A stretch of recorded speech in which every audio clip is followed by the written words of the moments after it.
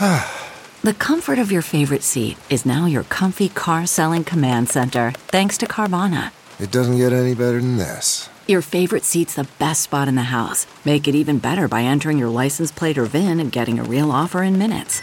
There really is no place like home. And speaking of home, Carvana will pick up your car from yours after you finalize your offer. Visit Carvana.com or download the app and sell your car from your comfy place.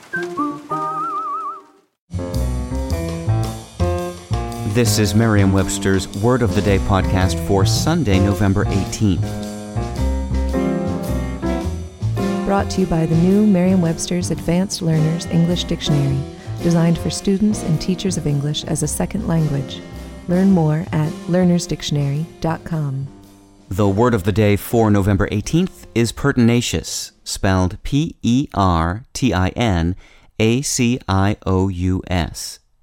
Pertinacious is an adjective that means adhering resolutely to an opinion, purpose, or design. It can also mean perversely persistent or stubbornly tenacious. Here's the word used from an article by Tom Patrick in Yukon News. The 22-year-old paraplegic hasn't let his life-changing accident slow him down. He has branched out to new sports and even continues to snowmobile. He is pertinacious. If you say the word pertinacious out loud, it might sound familiar. That may be because if you take away the word's first syllable, you're left with something very similar to the word tenacious, which means tending to adhere or cling. The similarity between pertinacious and tenacious isn't mere coincidence. Both words derive from tenax, the Latin word for tenacious, and ultimately from the verb tenere, meaning to hold.